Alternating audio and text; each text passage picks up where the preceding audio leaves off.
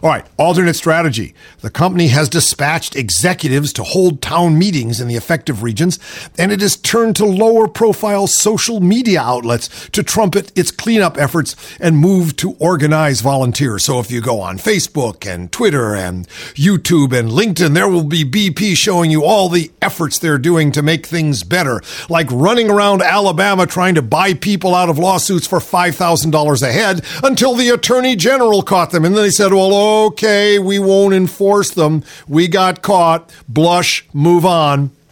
The company's top crisis managers have also been dispatched to the Gulf. Mr. Gowers, the BP spokesman, said the company was now considering some targeted advertising in the affected states to publicize how to make claims and how to sign up to help with the cleanup, and probably how to blame Barack Obama for the whole thing. Mr. Hayward also gave a briefing on Tuesday for reporters from Gulf Coast newspapers and the Associated Press, in which he said he wanted to win the hearts and minds of the people. Win the hearts of mind? A Vietnam strategy to gain some sort of sympathy for their disaster in the Gulf? Hearts and minds, I mean, good Lord. In a mixed message, advertising experts analyze what's going on. They say it's a mixed message. It is a situation laced with irony and perceived hypocrisy, said Abby Klassen, executive director of Advertising Age. It's a fine line between what they want to say for legal reasons and what consumers want to hear, which is, mea culpa, we accept responsibility, we will clean it up, and this will never happen again.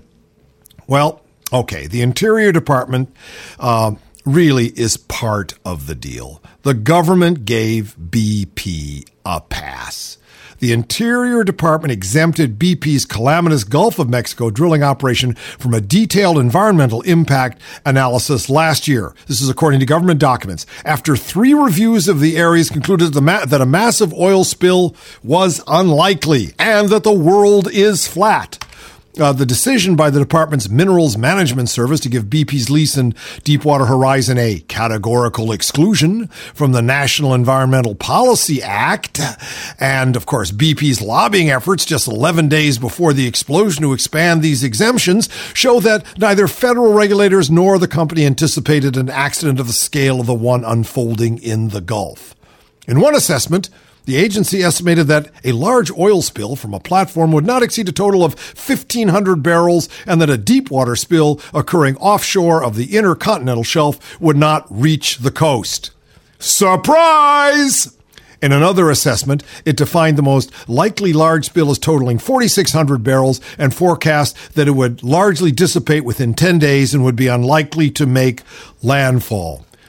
Are we laughing? 60,000 barrels a day? Whoa! Doesn't sound like 4,600 barrels together for me, but maybe BP is working in the metric system. Maybe it's a European thing. Remember, Sarah Palin said what we've got to learn from this is not to conserve and not to stop drilling and not to get our heads back on our shoulders, but to stop trusting foreigners. Sarah's amazing.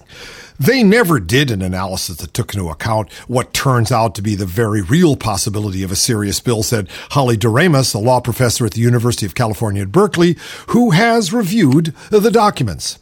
Kieran Suckling, executive director of the environmental group Center for Biological Diversity, said the federal waiver put BP entirely in control of the way it conducted its drilling. The agency's oversight role was devoted to little more than rubber stamping British Petroleum's self-serving drilling plans, Suckling said. Well, I got to tell you, I mean, it's not just BP's fault.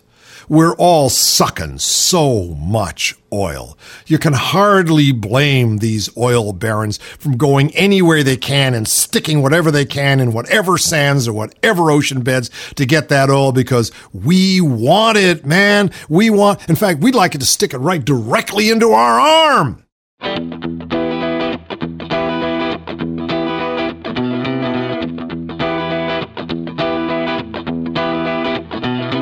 Government's your friend, you see. That's what I have to say, or they will bury me. Don't you try to criticize, and don't you ever try to talk about their lies. I don't know what you've been told, but last time I checked, we had the right to say the things we mean and disagree and not have to face the guillotine. But if it's your head in the basket, then you just picked the wrong side of the revolution.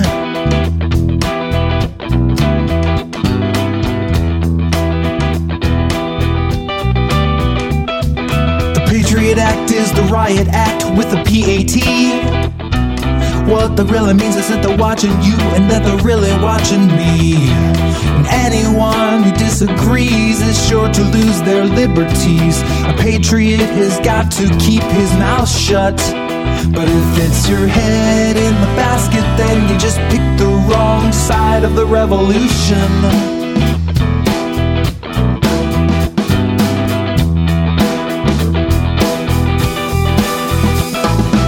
Child king and his army wing, they are hell-bent on the conquest. Our enemies on bended knees, they're gonna see it our way soon. Because the freedom that they steal from us, they try to export overseas.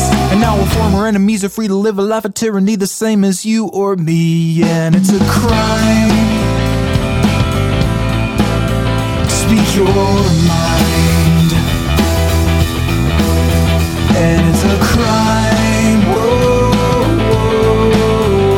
don't say a word, 'cause if you heard, that plate is gonna fall.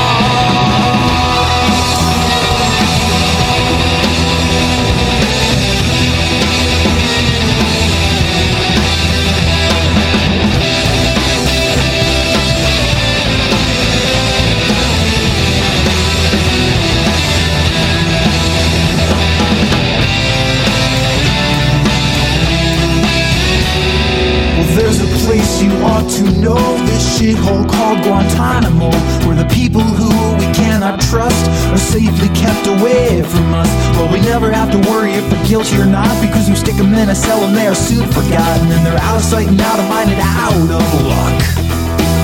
But if it's your head in the basket, then you just picked the wrong side of the revolution.